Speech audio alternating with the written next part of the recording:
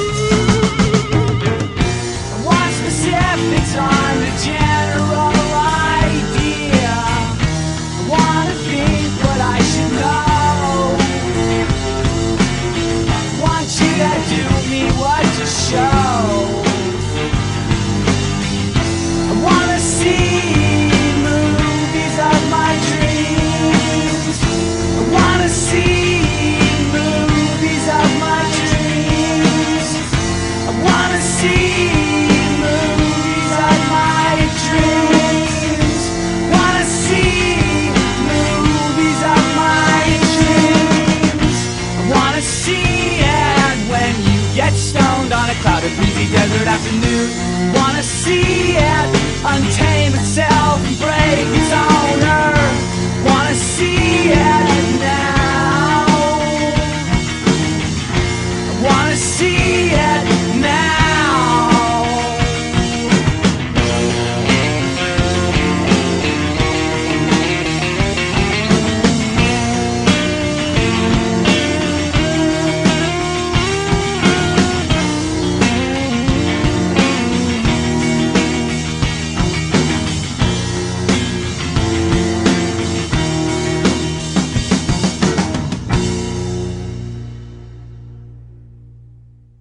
Hello, everyone. We are back for episode 19 of Wrapped in Podcast. We have finally recapped every single episode, every single part of Twin Peaks: The Return. We're going to, now the four of us will sit and talk about our kind of big picture thoughts. Some of us have grand theories. Some of us have questions. Some of us are still evolving in our understanding. This isn't the end of the podcast because I'm sure we're going to want to talk about Mark Frost's book, The Final Dossier, which comes out on October 31st, if I understand correctly. At that point, we're going to revisit the show and revisit some of our thoughts about it. But now I'm just going to kind of open up the floor to our concluding thoughts about Twin Peaks: The Return. I don't really have a lot to say other than to say that I am eternally grateful for the fact that this exists. Nothing I've ever watched on television has ever excited me as much as Twin Peaks. dating back to the early 90s and continuing on to 2017. And I've just nothing compares to it. I'm kind of awestruck and dumbstruck by the whole thing. But I do have some theories, and we're going to talk about them, and we'll interrogate each other about them tonight in this particular episode. So, Ken, do you want to start with some of your concluding thoughts? Well, I can start by posing a question, which I think could be useful. I'm curious as to what people think Dale Cooper's final, if this is all of Twin Peaks, if this is all that we're going to get, right? Is Dale Cooper a hero, fundamentally? Does he bring more good into the world or take more good out of it? What do people think? I think Dale Cooper is doomed. I think he was doomed from the beginning. And largely this is based on my reading of My Life, My Tapes, the autobiography. It's been pointed out that in the course of his life, pre-Twin Peaks, 14 different people die, several of them under mysterious circumstances. Not that he ever is involved with their killing, but he, there's this one scene in the book where he goes down to, I think, the Caribbean to find on vacation, to find the person who taught Wyndham Earle how to play chess. And this person refuses to teach Dale because he looks at him and says, "There's death in your face." Does that mean he's good or bad? I don't know. I really don't think any of that is attributable to his own actions or his choices. Clearly, in season 2, we see him make choices that are questionable. He obviously did not have, he had fear when he came into the Black Lodge, which resulted in Mr. C. Yeah, and then 25 years of suffering for people that encountered Mr. C, and 25 years of apparently very intense suffering by Audrey. Just an awful lot of misery, right? Coming out of what seemed to be a well-intentioned quest originally, the solving of Laura's murder and then dealing with the Judy, Black Lodge, Wyndham Earle stuff. I don't think that David Lynch is particularly interested in heroes who are perfect. Or heroes who are, unassailable. And I think that Dale Cooper, we all love Dale Cooper. Part of us want to be Dale Cooper. And his childlike wonder, and his inherent goodness, and his desire to do the right thing, and his inherent decency as a person. Yeah. But his history is complicated. Mm-hmm. Yeah. And so you think his tragic flaw then is just overreaching? Like, is it all two birds, one stone, basically? That, in the return, he overreaches by trying to solve evil itself, or by trying to reverse the killing of Laura Palmer entirely, acting like it never happened. And in the original series, his flaw is that he tries to dive into the lodges without being fully prepared. Right? Overreach. Well, I think you're assuming a bit there, Ken, because I'm not sure that he was unsuccessful, and in terms of getting rid of Judy, or handling Judy, or obliterating Judy, we honestly don't know. We won't know.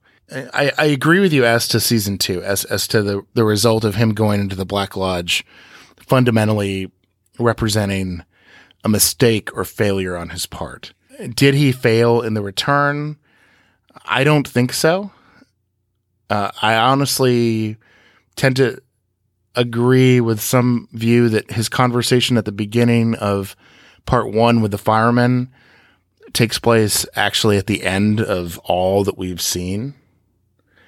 That isn't so much as the firemen giving him instructions that we see him carry out in the show, as it is him helping him transfer to the next place that he's going to be, understanding what it is that he's done so that he doesn't completely lose himself. I was going to say that, yeah, I think he is a flawed hero. And I think part of what the show seems to be about is about his, I guess, spiritual education. And one of the things I found very fascinating in this question of doing good, doing evil, consciousness, unconsciousness. It seems like when Cooper was in the Dougie state this season, he was more successful in bringing joy, goodness, positive results for almost everyone who came into contact with him than he was after he became Original Recipe, Dale Cooper, as we were calling him in episode, 15 and 16 on. And I thought that, and I still haven't quite untangled what to do with that. Whether Lynch prefers some sort of, glassy-eyed, unconscious state, the Dougie state. Perhaps you can do more good that way. But I do still feel, as I made vigorous defenses of Dougie throughout the season, that being Dougie and playing that role, it was essential to what Cooper had to learn. And I also sort of wondered if you're right about Mr. C getting out and just kind of wreaking havoc for 25 years as a result of Coop's failure in the Lodge. But we don't really know, so much of what we know about the White Lodge and the Black Lodge kind of comes from Hawk's, monologue about them. And we don't really get a sense of how many people actually, at least mortal souls, when they go into the lodges, especially the Black Lodge, how many of them actually pass that test, or if it's something that might take lifetimes, to master and to pass through. So, but yeah, that's some of what I thought about, but definitely, and I would probably agree with you, Ken, that if he does have a flaw, it is this tendency to overreach. And I think it also has something to do with his, objectification of women on some level, denial of their agency.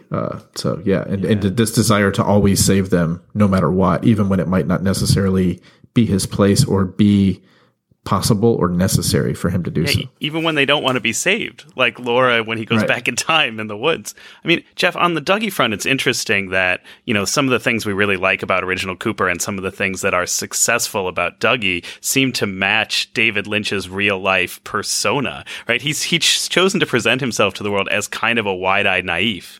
Like his whole biography is like Eagle Scout, Missoula, Montana, right? And everybody remarks that the first thing you notice when you meet him is how gung-ho he is about coffee and how aw shucks gee willikers he is about the world. So it's neat that this hero, like, first he presented as a hero that had those qualities and was like a hard-nosed FBI agent, and then when he put that hero in a position to fail, he presented us with another version that was even more wide-eyed and naive.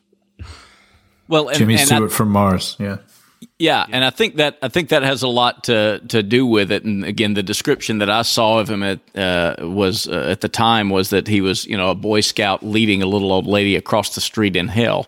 And I think it's a case more of curiosity killed the cat. I mean, obviously that curiosity helps him a great deal as a detective, as an investigator, but it also really going all the way back to Lynch's first work with Kyle MacLachlan in Blue Velvet, the character of Jeffrey Beaumont. He has that curiosity about things that really aren't any of his business, and pursuing them and trying to find out about them is what leads him into no end of trouble. And we see that in a more condensed version in Blue Velvet, but we really see that over the course of Twin Peaks as a series. We get sort of amusing elements of it in him, making tapes to Diane, talking about, it continues to trouble me. Who really pulled the trigger on JFK? And we see it in the comments that he makes to Harry and Ed about their body language, and him being able to tell from their reactions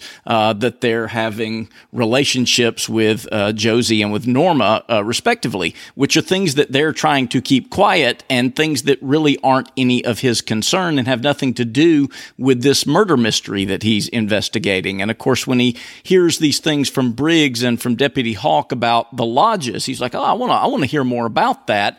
And that leads him kind of headlong into these foolish decisions. Yeah, part of it is feeling the desire to go and save these women, but he really wants to know about this stuff, even though it leads him into corners that aren't really his concern. Think about the interrogation of Leo Johnson. They go out to see him, and he says, "Is Leo short for Leonard?" And Leo looks at him and says, "Is that a question?" And there are a lot of Dale Cooper questions that fall into that category. What the hell are you asking him that for? And because of that constant curiosity, that constant questing for knowledge, there is simultaneously this sense of certainty about things he really shouldn't be so certain about. Ken, you talked about this before about, is he being confident and is his confidence misplaced?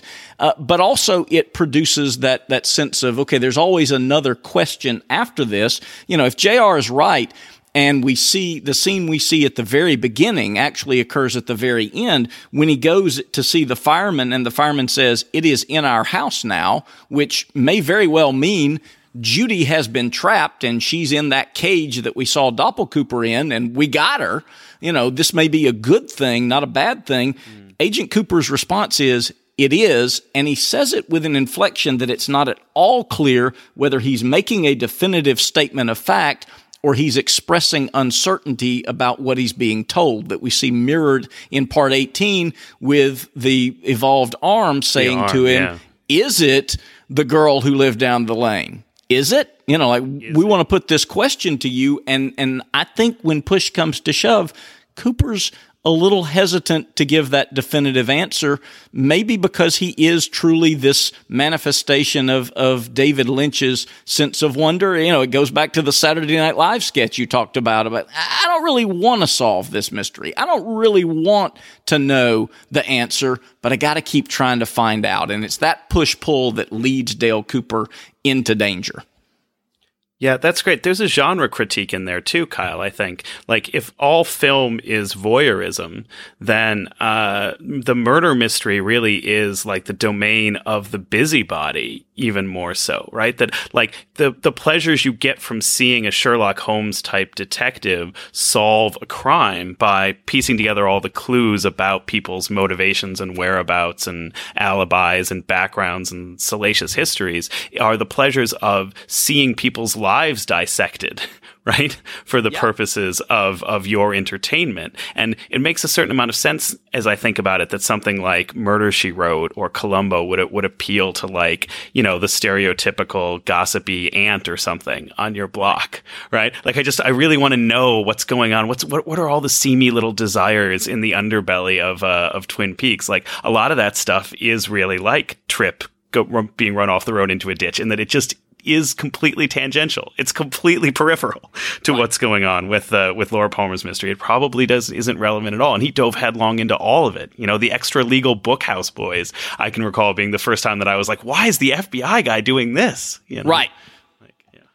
So then, Ken, in relation to that, the question that I would put is, does the Big Bang Theory criticism of Raiders of the Lost Ark also apply to Twin Peaks? You know, the character, oddly, because you emphasized the name Blossom in the Pear Blossom Motel, it made me think about the fact that, of course, the actress Mayim Bialik is most famous for starring in Blossom, and she's the one who put out this theory that if Indiana Jones had done nothing in Raiders of the Lost Ark, Raiders would have turned out exactly the same. He had no impact on the outcome. The Nazis would have found the Ark, they would have opened it, they would have been destroyed by it, and him being there had nothing to do with it. Now, in some sense, Cooper has to matter because his entrapment in the White Lodge, the Black Lodge, is what lets Doppelcooper get out into the world. But aside from that, is he really affecting any outcomes? I mean, I think we see that kind of brought to the forefront with this idea of him going back in time to stop Laura Palmer's murder, but even that seemingly doesn't solve the problem. It doesn't end Laura's suffering. It doesn't cause the Palmer house to cease to be this intersection of Garmonbozia, and that's really the ultimate achievement on his part, you would think, that would cure everything, and it appears to have cured absolutely nothing, particularly if JR is right that all the screaming, whooshing, disappearing Lauras are the same event occurring simultaneously across multiple planes of reality. You know, maybe he's not a hero, and maybe he doesn't even really matter in the grand scheme of things.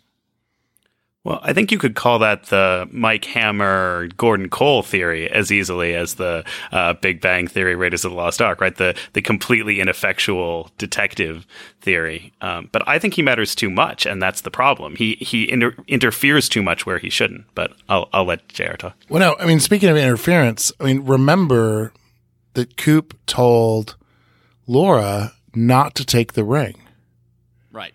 but she did. Yeah. And I think we have to, whatever we think about what happened in the return, that's a fundamental point. And I honestly don't even still know what to make of it. And I've come around. I've changed my mind a lot on that. And then, I watched Fire Walk with Me, as I said, a few weeks ago. I got to see it on the big screen for like a 25th anniversary screening of it. And my sense of it is that it is Cooper's giving her bad advice, and he's at a point in the lodge where he doesn't, I guess, understand everything entirely yet, or wherever he is, but yeah, I think maybe he wanted to save her. He wanted to keep her from dying, when in reality, it seems like my understanding of the ring was Laura took it and then, wore it. And then that is kept Bob from possessing her and led Bob to murder her. But on some level, this was a necessary sacrifice and a major, kind of, damage done, I guess, to Bob or the lodge's plans for her. Well, and isn't it interesting in light of what then happens to Cooper, who then sees his doppelganger released out into the world, with Bob, with him every step of the way throughout these 25 years, that, he winds up inadvertently making the choice that he advised Laura to make. And you have to wonder, looking back on it, would he do that again, knowing what Doppelcooper did to Audrey, knowing what Doppelcooper did to Diane? Would he make the same choice? Would he tell Laura to make the same choice? Or would he say, look, if it's your life, you get to make this decision? You'd think he would have learned something in those 25 years, but the implication from him being willing to go back to February 23rd, 1989 to save her on a night she chose not to be saved, indicates that he hasn't really learned much at all in that time. Right. Well, I think you guys are overstating Coop's return to 1989. I think there's a tenable theory that Coop is not going back to 1989 to save Laura Palmer from being murdered. He's going back to 1989 to get Laura Palmer, to put her into a pocket universe that we see in the dreary parts of Part 18, to draw Judy. This is a trap, a cage that they've created in Part 18, in this pocket universe of fucking Odessa, to attract Judy. She's attracted there by Coop's weird sex magic ritual with Diane that draws Judy into that space. At the same time that he goes to 1989 and tries to get Laura to go with him, as I think he maybe knew would happen because it didn't seem that shocked by what happens. As Laura reaches out to his hand and she disappears, Judy is expressing her power over the world and her concern for Laura leaving, and swoops her away. I think that was the plan, not to keep her from dying. Not that I don't think that the evolved Dale, the Dale that's gone through all of this, is so naive to think that he can go back and just keep her from dying. So I like that. I'm super fascinated by that because I haven't seen that espoused anywhere. So I think already, I mean, I've been also trying to avoid theories. Let's be real. But I did a couple of searches just in the break between recordings here to see what people were saying. And already, JR, that's more interesting than anything that came up quickly on a Google search. Like Vulture had the 5 best fan theories, and they were all not even theories. They were just like, I watched the show. Like, they were dumb. But so like that is an interesting interpretive lens that you put out there that I haven't seen. I think that I do disagree with it in that I read this character as more doomed, like you originally said, and is more a victim of his own hubris. I think it's fascinating, for example, how much Mr. C really is like original Cooper, and the finale really drove that home with the Richard variant that was in between the two. But look at the tragic flaw of bad Cooper, besides the fact that he's, super deeply evil. The super deeply evil seems to be very efficient for him. It helps him get an awful lot done. All right, one person completely unwilling to abide by the niceties of society and its moral codes and strictures can be very effective. You can end up looking like you're striding out of Grand Theft Auto at your Miami house or whatever. But his tragic flaw is that he thinks he's special. He thinks he's different. Yeah. He thinks that he doesn't have to go back, right? There's a date set for him to go back, and there's a process by which he's supposed to go back to the lodge, and he thinks he can avoid it by sending someone else back in his place, by sending 1 million people out to kill Dougie, right? He thinks he's special and that all the regular rules don't apply to him. And I think that's the fundamental problem with regular flavor, original, famous Dale Cooper also. I'm special. I can change the time stream. I can stop all this from happening. When in reality, like, the equilibrium always reasserts itself. You can't kill two birds with one stone. There's always going to be a duel between good and evil, and shades of gray in between, and people being used as pawns. You can't just wipe out evil. Yeah, and I was going to say my initial, sort of emotional reaction to the finale was similar to yours and what you're talking about now, Ken. That Cooper was making another terrible mistake. He was rushing headlong into this other blunder, and he was overreaching, trying to do too much. And in the same way that we're left at the end of season 2 with Cooper having failed this test, we're left at the end of season 3 with a similar kind of thing. And that's sort of what sat with me initially, along with, as I said, that kind of sense of just desolation and emptiness from the world that we saw in the last kind of 3/4 of episode 18. But I've come around to something that's similar to JR's theory. And I, kind of do also get the sense that Cooper, knows what he's getting into and is sort of willingly sacrificing himself, and has basically become, possibly at the end of 18, with that kind of, what year is this? Some other version of like a figure like Philip Jeffries, like he has bought Laura, as JR said, into this kind of alternate dimension or pocket universe, where Judy thinks she's in charge, as some sort of almost emotional bomb, or some weapon, that can be used against Judy. But in the process of doing so, and I think this kind of accounts for, the tone of some of his scenes with Diane before they cross over into this dimension.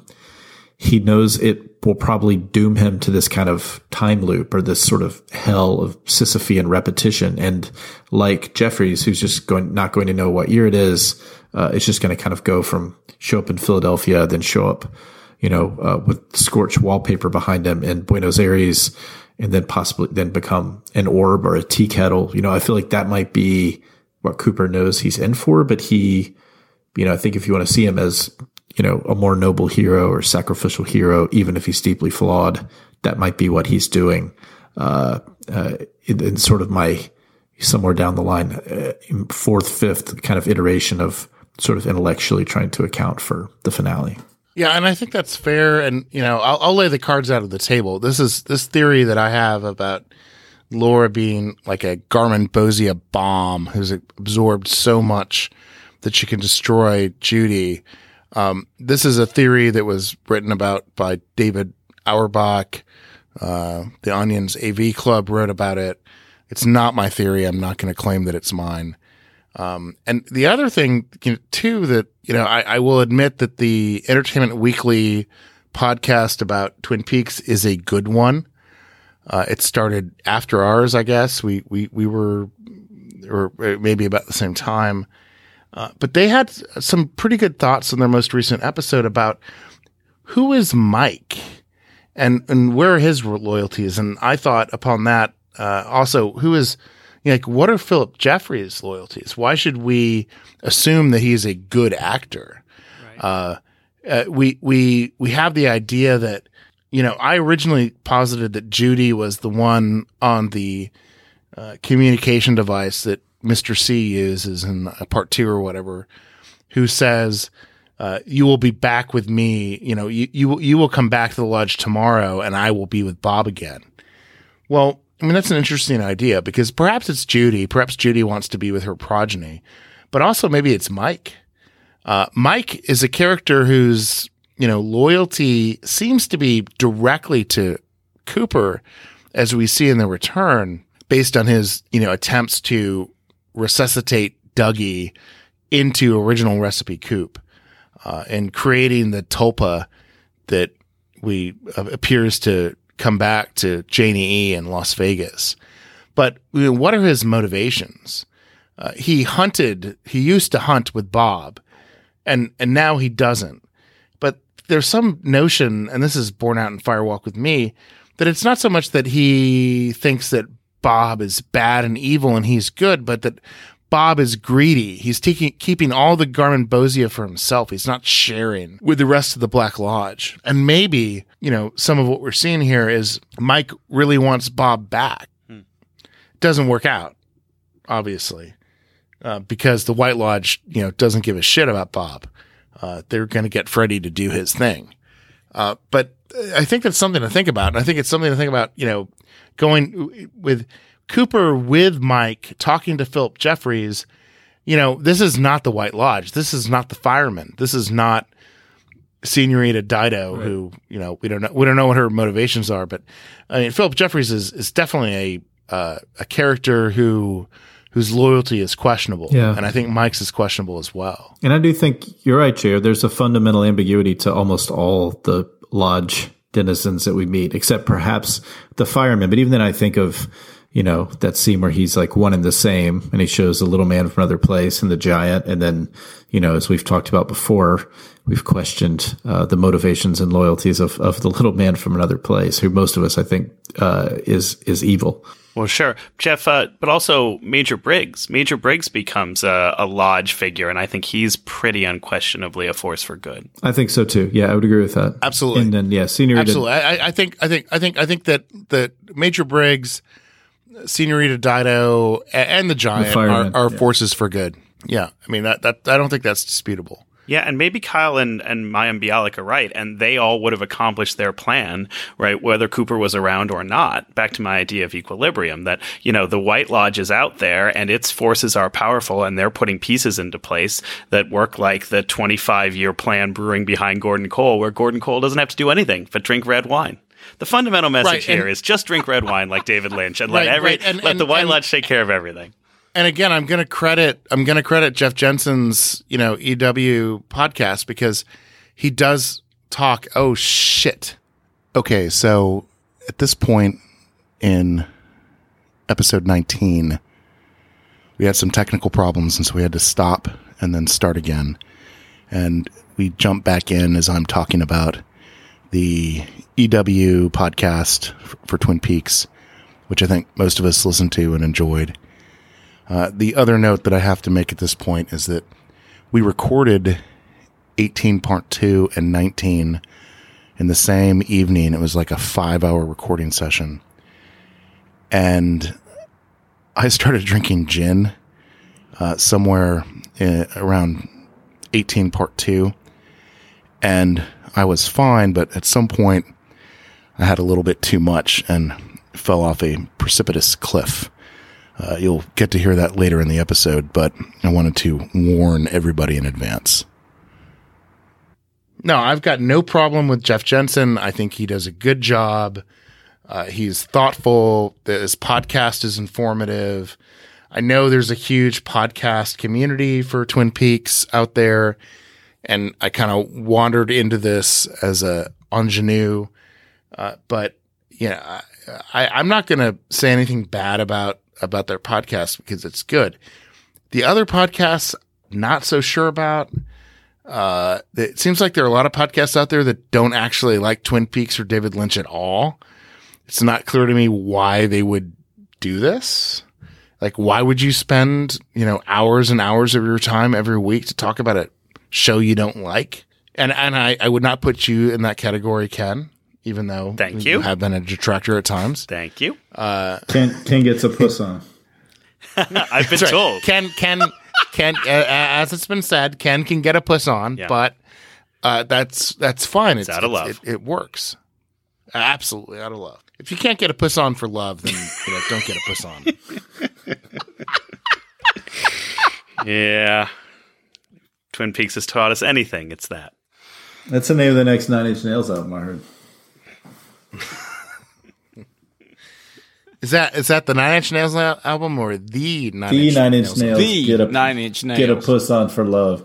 It's all ZZ Top covers.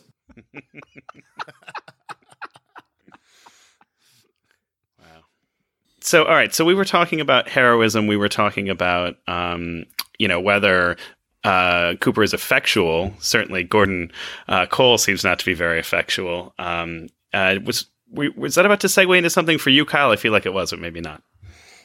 No, I have the only thing I really have at this point is half an hour where y'all can each go make a sandwich while I articulate my theory of how it all ties together. Well, I could go for a sandwich.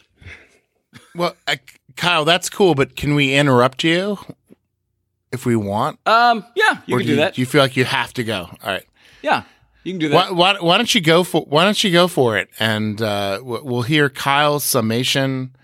If it'll be like closing argument. I'm not going to raise an objection unless I really need to. Yeah. Okay, so it'll be more like oral argument before an appellate court. You three can interrupt me at any time with any questions. Is how that's. Yeah, except we'll be closer to the Clarence, not all the way to the Clarence Thomas side, but closer to the Clarence Thomas side. We'll be restrained. Okay. All right. Again, I've tried to talk about Which literally means I'm watching porn right now. Yes, right. I'm just going to watch pornography the entire time you're speaking in order to emulate Justice Thomas. I think that can only help you. Okay.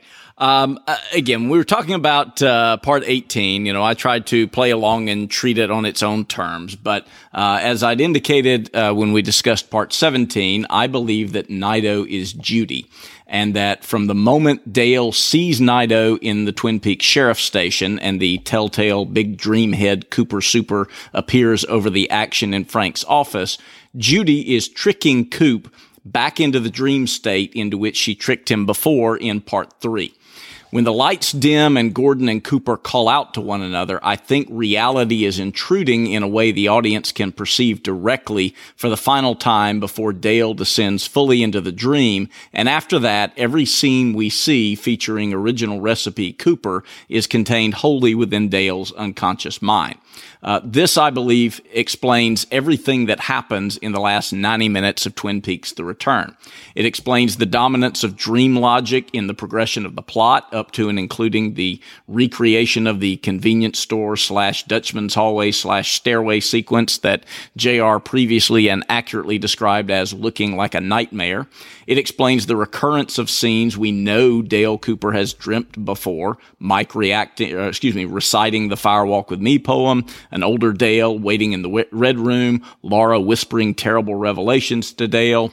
It explains the otherwise inexplicable shifts in scene and nomenclature that Dale seems to take in stride, up to and including his blasé acceptance of a murdered man in the middle of Carrie's living room. It explains Cooper's erratic and strangely detached behavior, up to and including his uncharacteristic and indifferent carelessness with firearms behind the counter at the Odessa diner. It also explains, more importantly, the two dominant themes of Cooper's extended and externally directed dream. On the one hand, Judy maintaining a constant presence so she can keep watch on Cooper and exercise control over the course of his dream. And on the other hand, Cooper's reason attempting to break through the fog and bring him back to conscious awareness. And I think this ties in actually to Jeff's point about Cormac McCarthy and the unconscious mind's functioning, that it doesn't really use words with us so much. It uses these images that are intended to stay with us. These are the competing forces at work. They're vying for the upper hand. And it's this, not the expected face-off between the good Dale and Mr. C that we expected but never actually got. This is what's ultimately the final battle between the forces of the White and Black Lodges. Can Cooper, after his courage has been perfected by his time in the Red Room and his prior passage through his waking dream state as Dougie, overcome the original ancient evil of Judy by escaping from this trap. Judy is with him every step of the way. She's assuming multiple forms, but because she is the mother who gave birth to the evil that men do, she invariably assumes a female form, as she did as the young lady from The Missing Pieces and as Nido earlier in Twin Peaks: The Return. So in the dream, she appears to Dale as Diane, one or maybe both of them, as the waitress in the diner, as the driver of the car that tailgates Cooper on the highway, and as the current owner of the Palmer house. Given the gender fluidity of The Dutchman's, where bosomy woman was played by a man and the jumping man wore Sarah Palmer's face beneath the mask, I don't even rule out the possibility that the jumping man on the stairs in Part 17 may have been Judy lurking in the dream as well. But in any case, at every turn, Judy is watching him and directing him back toward Laura, or to the image of Laura, so that he can replay again and again his doomed efforts to save a girl who died more than 25 years ago. She dredges up dreams Cooper has had before. She exploits his memories. Cooper relives his experiences exiting the Red Room, but with a twist this time. Judy, who this time is disguised as the evolved arm that originally bore a tattoo that read Mom, she steers him toward Laura, the little girl who lived down the lane.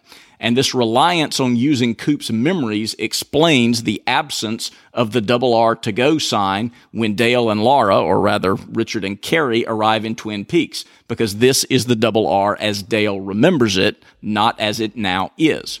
Now, although he's asleep, Dale's brain knows better.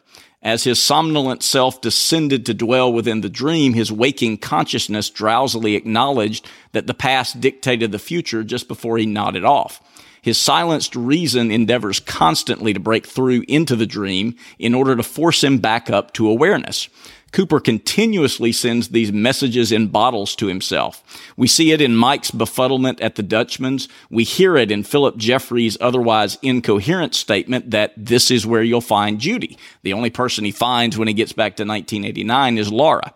It explains Philip's pointed exhortation, Cooper, remember, which sounds a lot like Mike's wake up. It's even visually represented in the motel room in the form of the figure 8 and the marble that moves inside it. Within the figure 8, the marble is flipped over to the other side, then it shifts back to where it began, signaling to Dale both what has happened to get him here and what has to happen to get him back. The small ball also looks like the seed into which a person is reduced, representing Coop himself, which we know from Part 16 he's able to recognize. This, by the way, is a clue for the audience as well, because in this show about doubling, we see in a figure 8 something that was explained to us in Part 16. Finally, regarding the figure 8 itself, we know Cooper is a great admirer of the Dalai Lama. So, of course, when trying to guide his unconscious mind to a literal awakening into enlightenment, his reasoning brain would direct his dream along the eightfold path of Buddhism. Likewise, when Cooper relives slightly altered versions of his memories, important differences emerge. When his unconscious mind takes him back through his exit from the Red Room in the premiere, Judy alters events so that the evolved arm, which looks like nothing so much as an acetylcholine neuron firing high-voltage impulses, speaks of the little girl who lived down the lane, but reason intrudes when that selfsame arm then poses the challenging question, is it? To make him think about it and ask himself if that's really what's happening here. When Cooper dreams of awakening as Richard in the wrong motel room and driving away in the wrong car, his reason tries to warn him who's behind it by attaching the name Judy's to the diner. When Dale is waiting in Carrie's living room, evidently unaffected by all the oddities around him, a ringing phone intrudes yet is never answered. This is Coop's awareness calling him in the most literal way possible within the confines of his delusion. During the drive to Twin Peaks, Laura repeatedly is the voice of reason and remembrance, calling Cooper's attention to Judy following in the car behind, and making comments that are calculated to call to his mind the recollection of his meeting with the fireman at the start of Part 1. I tried to keep a clean house. It is in our house now. It's a long way. You are far away. So who then wins in the end? In the very first episode of this podcast, I mentioned the article I'd published in Wrapped in Plastic in 1997, in which I called upon David Lynch to give Twin Peaks one of what I believed were his typical unconventional happy endings. And I believe he gave us one of those here. Because up until now, Cooper's gone along with the dream logic of everything that's happened. He's been stoically accepting Laura's disappearance in the woods, his and Diane's time jumps, Laura's new identity, the general weirdness of everything that's occurring around him. But at the very end of part 18, his reason breaks through. His confusion indicates that he finally recognizes that this makes no sense, and that awareness begins his ascent back toward consciousness exactly the way it really happens when a person awakens from a dream. Now, how do we know this is actually what's happening? Because we previously saw Dale Cooper waking up after being tricked into a dangerous dream state by Judy in her form as Nido. How did that unfold? In part 15, a statement made within the hallucination caught Cooper's attention, and this first stirring of conscious awareness was followed by a flicker of electricity, the lights going out, and the blonde woman who was with him screaming. This time, we're looking at it from the inside, but exactly the same sequence seeps down into the dream from the real world outside. There's a flicker of the electricity that Mike mentioned in The Dutchman's in another instance of reason attempting to break through. The lights go out, this time in the Palmer house, and a blonde woman, in this case Carrie, screams, arresting his wandering attention and snapping him back to full awareness. This methodically repeated sequence is as sure a sign as it is possible for us to get from our perspective within the dream that Dale Cooper once again is waking up and that Judy has been defeated. So the question, what year is this, isn't the new How's Annie. It's the new Get Gordon Cole. Since we're living inside the dream that is ending, the screen fades to black before we're able to see it, but the unseen next scene of Twin Peaks: The Return is Dale Cooper's triumphant reawakening. What follows outside our observation is the perfect inversion of the frustration of the closing moments of the season 2 finale. Cooper awakened there in room 315 of the Great Northern with Sheriff Harry Truman beside him to the realization that evil had been victorious. He awakens here, having been given the key to room 315 of the Great Northern by Sheriff Frank Truman, with the knowledge that good has won out in the end. Given the juxtaposition of the dimming lights in both the sheriff's station and the Palmer house, maybe what Judy portrays with horror within the dream, Cooper and Cole calling out to one another in fear, plays out in reality upon Dale's awakening as two old friends greeting one another in love. Maybe what actually occurs in reality is, Gordon, Cooper, or JR, for your benefit, who knows, maybe they even speak as Duke to Spice Miner, and Coop proclaims, the sleeper has awakened. But either way, Agent Cooper's experience at the end of season 3 is the opposite of Audrey Horne's. She awakens from a moment of idyllic fantasy into a harsh reality, while Dale departs from unconscious tragedy to conscious triumph. And then the scene after that, of course, is Cooper correctly following the fireman's clues to the Richard Nixon Library in Yorba Linda, California, but we'll save that for season 4. Like that you're not willing to abandon that theory yet, Kyle. I appreciate that. Masterfully done, Kyle. I mean, amazing. You need to email Adam Curtis right now. He is ready to make the documentary about Twin Peaks. I just need you here to hear you say, and then an interesting thing happened. Right. And you'll be ready. You'll be good to go. Fantastic. Yeah, I mean, nothing you say is something that I can dispute.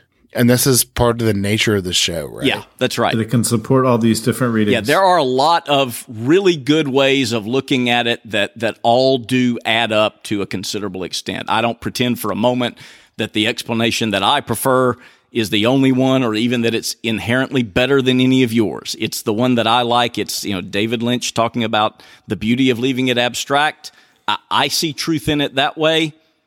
I see the truth in the way you look at it too, and I think that's cool, particularly in this era of disputatious, uncivil discourse, that we can all look at this differently and say, Yeah, I think that makes sense. I buy that. That's good. That's good thinking there. I think that's a wonderful thing. Yeah, me too. And it certainly makes a lot of sense, what you say there. I mean, I could try to pick out little details and things that I think don't match in keeping with what you were saying about how, much like Lost Highway, all the puzzle pieces are never going to fit into play, Kyle, but I don't think that would be particularly fun. Did you know there's a book, by the way, based on an art exhibition that's called David Lynch, The Unified Field? I did not know that. Because this is your unified field theory. Right, exactly. Number 2, yeah. Right. I think you should be in the acknowledgments, even if that book was written before you came up with that. It just seems right. Right. Like it's another timeline. Yeah. No, it's fine. Exactly. That's He's right. being retroactively ripped off. No, I think that's very cool. Even if there are details that I would interpret in ways that sort of don't match that, I think, to me, I resist dream interpretations fundamentally, right? I resist something that says, well, what we're watching here sort of doesn't count. And I totally recognize that in this show, it makes a lot more sense because we are the dreamers who live inside the dream. You know, we live in a dream. Like it's come up 100 different times, and it's David Lynch's whole aesthetic process. And they've made 9 different documentaries about how he thinks. So in this particular show, it makes sense. But I do feel like it seems like it takes away from our obligations, maybe, as viewers, to try to piece together details if we just say that this exists in a dream. Actually, let me reverse that a little bit. It's not that we don't have to do the hard work if it exists in a dream. It's that we're doing a different kind of work. And maybe what you're doing is very similar to what I'm doing too, because I absolve myself from trying to put together all the narrative details by saying, well, really, I don't care about the narrative level on which this exists, right? Like you've done a great job of piecing together. Right. Yeah. So you've said, I've pieced together a narrative that works for me, that relies on, this all being Cooper's dream at one point. And I would say, well, I resist using the out of depicting some portion of this as Cooper's dream when we haven't been given that information by the show itself. Right. But if you asked me what I do instead, I would say, well, I ignore the narrative and I just talk about the levels on which this works aesthetically and the ways in which I think the show is speaking to me artistically without too much regard for the narrative at all. So I'm probably doing the same thing that you're doing fundamentally when I try to analyze it. Right. I do also, though, resist the notion that, you can piece together what follows outside our observation. This notion that like he's going to wake up and then this other thing is going to happen, right? I just fundamentally think what happens after the work of art concludes is that the work of art concludes. The rest of it is just sort of wish fulfillment. And by the way, I'm very glad that you have a lens that allows you to reconcile this with the end of season 2, because I know we were all very worried, right? Like there was the whole house Kyle, right? How's Annie? How's Kyle? Like we were all very concerned that this was going to be so ambiguous and arty or whatever else or unsatisfying that you would be just as angry as you were for quite a long time after season 2 or maybe longer, right? So I don't mean to criticize by saying that's wish fulfillment. Just to me, I tend to view anything you have to imagine happening after the art as sort of not a piece of the thing you should be considering. Like my wife directed theater, ran theater companies for a while, and she directed a play about a relationship between 2 people back in Cleveland back in the day. And I remember my mother coming out of it and insisting on having a conversation with me about whether the characters got together in the end. Right. Like she was like, after the play, do they get married? Do you think they get married? And I was like, well, after the play, they go back into the dressing room and change and go to the cast party. Like I've seen what they do after. What do you mean? Fundamentally nothing happens to me. You just sort of take the work on its own terms is my approach always. So those would be the reasons. And then Kyle MacLachlan went back to making wine. That's how for sure. Resolved it. He exited pursued by a bear. But Ken, I was going to say, go ahead, finish your, just that. So those are the reasons why, I sort of reject those interpretations when they occur to me, but they're not reasons for, shooting down your use of them, right? I tend to push them aside because it's not the lens that I use, Right. And Ken, I was going to say, I don't think most people are like you. I don't know. So true for so many reasons. Yeah, but I do feel like a lot of people do wonder those thoughts and aren't comfortable with ambiguous or open endings. And one of the things I wanted to kind of ask everyone about was, okay, so we do get, I guess, in 17 and 18 a resolution of some of the central storylines, the ones that I think, and we'd all kind of predicted that, something along the lines of, Cooper reawakening, Cooper and Laura would be important. The Mr. C story, we could kind of see where some of the different threads of Dougie, and the Blue Rose Task Force and, the Mitchum brothers and Mr. C's kind of quest, all those things would kind of come together. And to some extent, we got a resolution of those in 17 and 18. But Kyle put together, and I think he sent it out, on our insanely long thread of messages from the last 4 months related to the show, a list of shit that didn't mean shit, I think is what you called it, Kyle. Yes. And so it was basically a huge list of all the unresolved storylines, everything from the people who showed up at the Roadhouse once to bigger, things like what happened, to Audrey, what happened to Becky, what happened, why was Red kind of like questions like that just didn't come up at all in 17 and 18. And that I think, Ken, you had been even as early, I felt like as like episode 5 or 6, had been preparing us for this and discussing this possibility. But I was wondering kind of how everyone felt, about that these, maybe some of these will be referred to in Mark Frost's final dossier, but I think Sabrina Sutherland, the producer of the show, she did like a interview earlier this week, and she said that that's Frost's book. It's not Lynch's book, and that Lynch has nothing to do with it, and that it's Frost's interpretation of things. So I was just kind of wondering, because I was thinking about my own need for resolution. And I think I'm more like you, Ken. I'm more comfortable with things being open and like ambiguity and kind of prefer it. But then we do seem to have a lot of people this kind of, we want stories to be resolved and we want things to be tied up. Lynch obviously isn't like that. And I don't know if we always say Frost is, maybe he isn't. But I was curious what you guys thought about all the storylines that were not resolved in the finale. So anybody?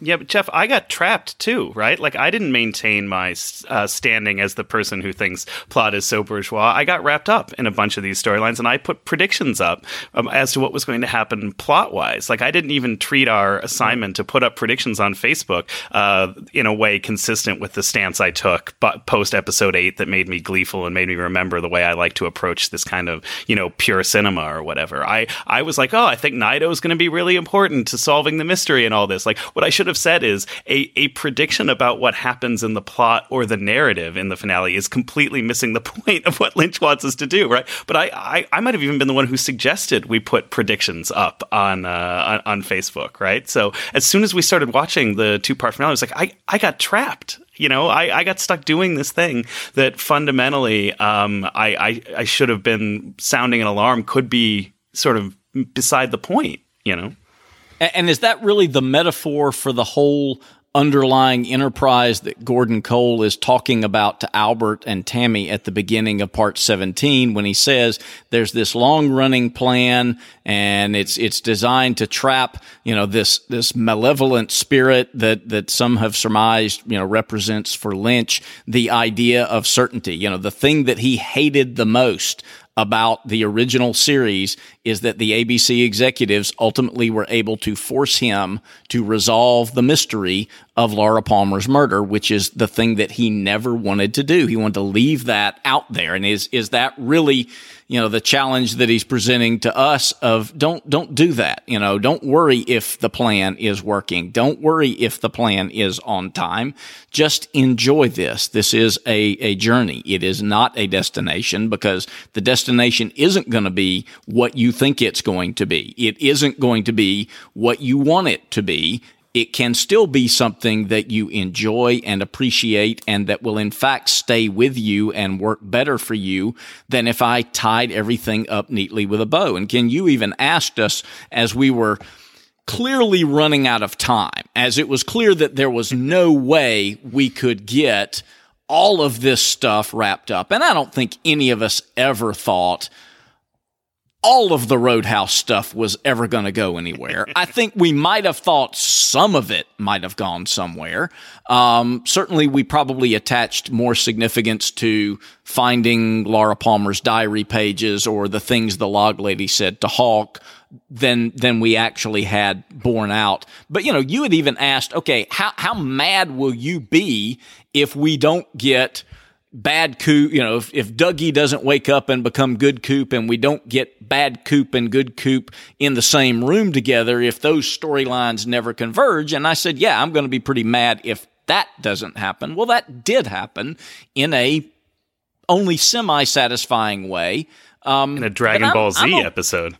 Yeah, that's right. And I'm okay with how it ended. I said at the time, I woke up that next Monday morning feeling like, I really wish that 17 had been the last episode and it had ended there with Laura's disappearance. That would have been ambiguous. That would have been unsettling, but it would have been satisfying. And then we went in this whole new direction. And at the time, just what in the hell did I just watch? But what in the hell did I just watch is the sensation you're supposed to have at the end of anything David Lynch does. I mean, you've had that thought walking out of every movie theater and turning off every television show that he's ever done. So it was stupid not to expect that, although I didn't. But yeah, I mean, ultimately, I'm okay with it. I wasn't immediately okay with it. I took time to get okay with it. I may, a month from now, feel very differently about it from the way I feel currently, which is quite different by several phases from how I felt when I was sitting there on Sunday night, staring at that black screen. But yeah, ultimately, I'm good with it. I am comfortable with the degree of ambiguity we got, but it took a while to get to that place. Yeah, it's amazing because you and I had both posited for a while that there would be some 100% sum, right? Whereby if you liked it 50, I would like it 50. I would like it the other 50. If you liked it 70, I would like it 30. And what ended up happening was you really learned to just love the dog and engage with it on its own terms, and enjoy the finale as much as anything else, and even more. It sounds like than the finale of the original series. Absolutely. And I would have thought in a world where it was this unfocused on narrative, this focused on pure aesthetics and driving scenes and long stares and just enjoying the presence of Lynch's favorite actors, that I would have been sitting back with my arms folded, like giggling in glee, that it would have been, 2 hours of Ken's Vindication Corner or something. Right. But that's why I say I feel like I got trapped, because we had cherry pie, like JR said. JR was here. We had folks over. Folks were asking us questions as semi-experts on this thing. And we were like, that's going to be a really long answer to who the Jumping Man is. I don't know. I can't really. We went, the Jumping Man. People were like, who's that? We're like, well, I can't really right now. But, I want a separate episode just where I discuss the Jumping Man at length for 7 to 9 hours. So that'd be episode 19.5. Yeah, right. 19.5. Jeff's Jumping Man Corner. 19.75, right. Yeah, but we'll call it Jeff Jumps to Conclusions about the Jumping Man. Okay. Anyway, so we had people here. We've talked about what was going to happen. Somebody else is going to ding us for dad jokes. I just realized it's totally my fault. But we had cherry pie. We fell victim to the whole "what do you think is going to happen" thing. Like, if I had watched the Sopranos finale, JR sort of said this about the perils of being over here despite the quality of the hosting. But if I had been in a group setting for the Sopranos finale, it would have been really different. I watched it at home with the lights off. I think we watched it around the feet of my sleeping father because he was staying over on a sleep sofa that we had in our tiny San Francisco apartment, because he was in town for a day. So he conked out and we sat around his sleeping feet and watched the end of it really quietly. And then I was like, that was dope. That was super great. That was super exciting. But if I'd gone to some Sopranos finale party, I could have gotten sucked into any number of ways of betting on who was going to die and whatever else. Right. So, yeah. Here's the thing too. Yeah, go ahead, Jeff. I'm sorry. Ahead. I was just going to say, I thought about the Sopranos, finale, and that seemed very audacious at the time, but it did kind of seem like child's play compared to the Twin Peaks: The Return finale. Yes. I mean, yeah. Yeah. So I have like a short concluding thing, but I want to make sure everybody else gets their stuff in. So let me just the one final note that I would add on this particular point of discussion. I'm not going to run through the whole list of things that wound up not actually mattering, but in terms of the ambiguity, this is my takeaway. The three primary unanswered questions that we leave Twin Peaks: The Return with having still unanswered are: what year is this? How's Annie? And who killed Laura Palmer?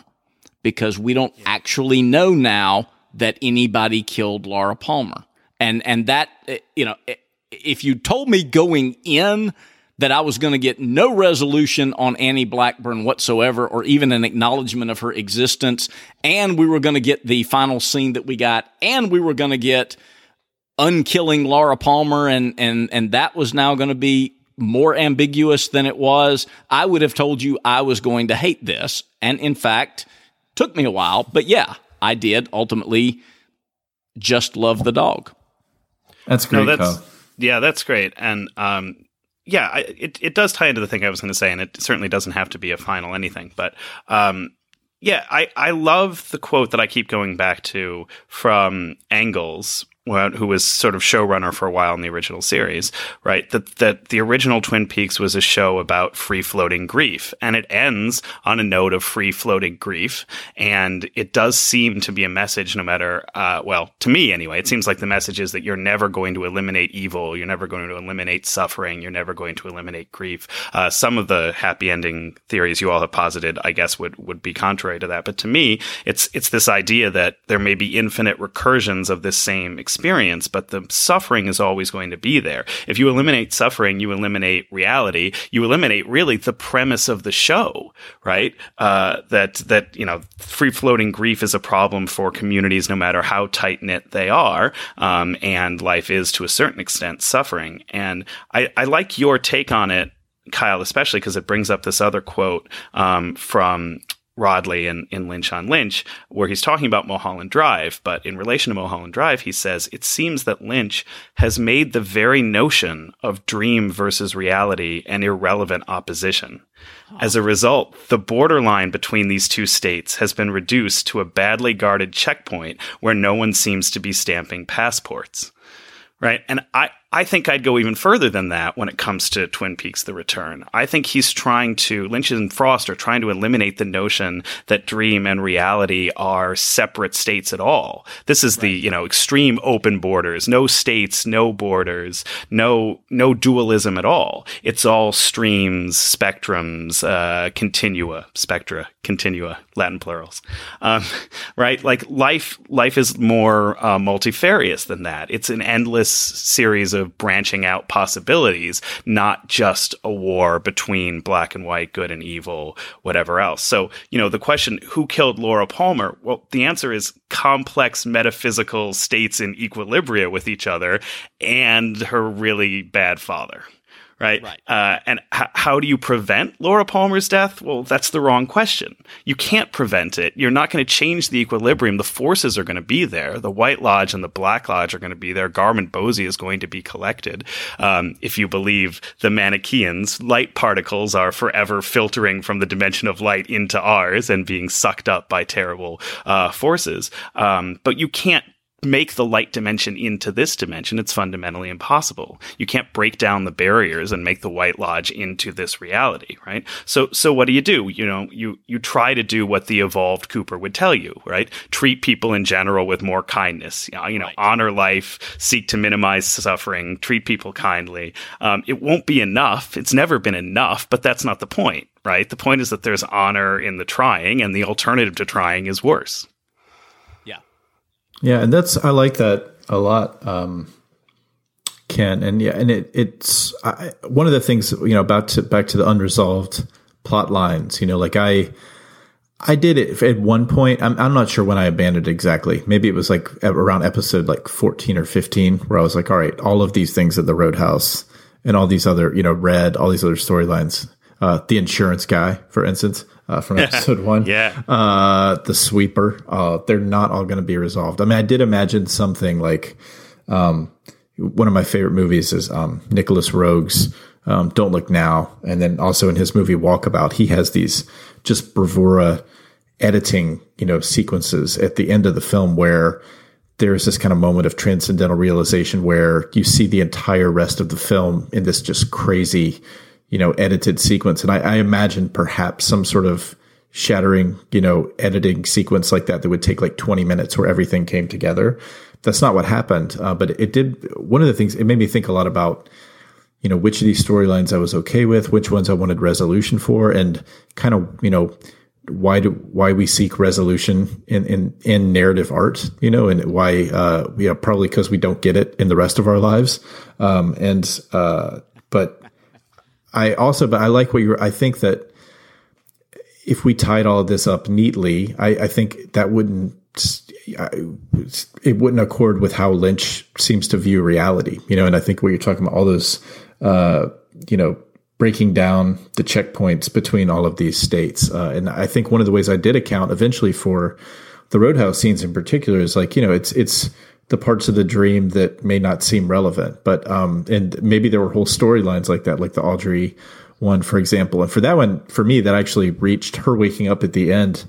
That was a great ending, to that. But I don't know. I guess I became comfortable with all of this irresolution. And one of the wonderful things about Twin Peaks: The Return for me was that I guess it seemed to make me more comfortable with that state of irresolution and just sort of accept all these storylines in a way. And I do think that one thing that the show did was just kind of, on some level, I'm not sure if I would say make kind of TV recap culture irrelevant, but make it, I thought what we did was really useful, and I think it was useful for us and it was useful for our listeners. But on some level, it kind of did defeat, on some level, how it's normally done. Yeah. Would that Nicholas Rogue thing you were envisioning have looked more like episode 8, do you think, Jeff? Like that kind of montage? Yeah. That's what I was kind of imagining. There'd be something where everything from the whole season would come together. That was one of the only ways I could imagine it. But yeah, that was what I was, thinking, something like episode 8. Then I really would have been sitting back with my arms folded, just giggling in glee, right? If we'd gotten something with that level of bravura, craftsmanship, I would have been not that this wasn't well crafted, right? It just wasn't ostentatious like 8 was. Yeah, it was very singular. You know what I mean? It was like on some level one of the most focused things he's ever done. Yeah, and we did kind of anticipate it when we had the conversation about stillness and slowness and Tarkovsky and drones and stuff, right? I mean, you kind of got that ball rolling, and then I tried to pick it up with the beverage corner on DJ Screw. But that in a way we were kind of ready for that. But I still think it made it hard to appreciate. It was hard for me to appreciate in the moment. Right. Okay, this is where it gets entirely embarrassing for me, and I can only apologize to all of our listeners. At this point in the episode, I was basically unconscious and summoned back into the world of the living with somewhat disastrous results. Yeah, so I think we're done. I think this is episode 19. This is our attempt to put everything together. And yeah, I mean, we're going to come back with the final dossier. But here we are. Yeah, I mean, I think you've more than earned the last word if you want it, JR. Yeah, the absolutely. Million hours of work you put into putting this thing together. I'm very thankful. I'm very thankful for Kyle, for Ken, for Jeff, for all of you, for the hours and hours you've contributed. I cannot express my gratitude adequately. Well, thank you, JR. You're the one who got the ball rolling, and after we all signed off every week, you're the one who did the hard work of freedom by editing it and putting the music on there, and dropping the iced tea every time I mentioned some yellow and green, and the maestro. getting it out there. So we'll see. Yeah, I mean, thank I you think so people, much. Yeah, I think people probably don't realize exactly what the division of labor is on the podcast, and the answer is JR does almost everything. Like, right? Like we show up and we do our bits and we prep a little bit for the podcast and we try to be witty or interesting and we send texts back and forth with each other and we occasionally do a recap. But JR does everything else from hosting the thing editing, to recapping to editing for hours and hours and hours and taking out all the parts where my ice in my glass is clinking. And I'm making bagels. bagels. I'm making a bagel, which was a martini, by the way, to putting in incredibly smart music choices at the beginning and the end every week. So yeah, I echo all of it, and it's just and great. It's in really one week kind in of particular, re-recording your entire vocal track in a seamless way, right. in a way that I still can't even conceive that you did. Yeah. No, I mean, you guys are amazing, and this would not happen but for the fact that I happen to, in my personal life, know a handful of people who are really smart and obsessive about David Lynch and Twin Peaks, and somehow they have the time to watch the show, participate in the podcast, and, you know, I will willingly admit I'll take the bullet, I'll take the hit. My circle of friends that love Twin Peaks are not as diverse as I would love them to be. I would love to know women and people of color who are as obsessive about Twin Peaks as I am. I'm really confident and happy with the group of people we have. You guys have been amazing, and I've had too much gin. I don't know what else to say. I was going to ask that after we That's finished ideal. recording. That's exactly the If you right needed us outcome. to send somebody to come pick you up or anything. No, I'm fine. I'm fine. Okay. So we should also just briefly, though, in case anybody has listened this far and this all makes it onto record, thank the really surprisingly intelligent and numerous people that have actually bothered to listen to this podcast, Yes. which is a constant shock to me that It's there are amazing. people People who didn't on know us iTunes personally reviews. beforehand. That's Yeah, the exactly. amazing part to me. Not just the anonymous cowards that gave us however many stars on iTunes, but like people who wrote real iTunes reviews, most of them very good, people who gave us legitimately good feedback, people who introduced us to new Australian slang phrases, DM'd us, came at us from 100 different kinds of social media because it's a multifarious world of communication out there, and just let us know mostly that they were really interesting people with interesting thoughts, and some of them threw stuff out there that were cool theories we didn't get to use, and some we probably forgot to give shout outs to because they influenced our thinking, but just all really great people who improved our lives on a day-to-day and week-by-week basis when we sent each other like, oh my God, somebody posted another really smart comment. Look at that, Yeah, absolutely. Amen, Ken. Yeah, that's great. No, for sure. Our listeners are great. Far, far, far beyond what I could have ever imagined. I thought it'd just be like a handful of like 5 to 10 people that I know in real life that would actually listen to this. But it's been amazing. Amazing. Yeah. So we're on. I'll stop shouting out people. We're about 5 hours into this. This has been a marathon recording session. Yeah. It's astonishing. Adrian is leaving work at like 12:30 after a golf outing that's taken all day, and I told her we were still recording. She could not believe it. I have to say, well, what? So we stopped now? Originally, JR, you said it would be 8 hours. And I think we're very close to All right, 8 good hours. night. Yeah. Goodbye, everybody. It's Good night. 19. Wait, am I pressing stop? Are we stopping? Okay, I'm pressing stop. Pressing stop as well. Okay, lest we end the podcast on those auspicious notes, I wanted to provide a few and slightly more sober thoughts on Twin Peaks: The Return. We spent a lot of time on this podcast talking about plot, recapping the details we thought were important, tracking the intricate web of characters and mythology in the show, in the larger Twin Peaks universe of the prior 2 seasons, Fire Walk with Me, and canonically questionable books, The Secret History, The Secret Diary, and the autobiography of Special Agent Dale Cooper. In a word, the stuff that we can largely attribute to Mark Frost. And I think we've done a great job, and I hope you've enjoyed all of that. But for me, the real pleasure of this remarkable 18-part bit of television has just been watching it, listening to it, experiencing David Lynch at what I'd argue is the height of his power in creating a world and conveying visual and oral impressions that bring us into direct contact with the sublime.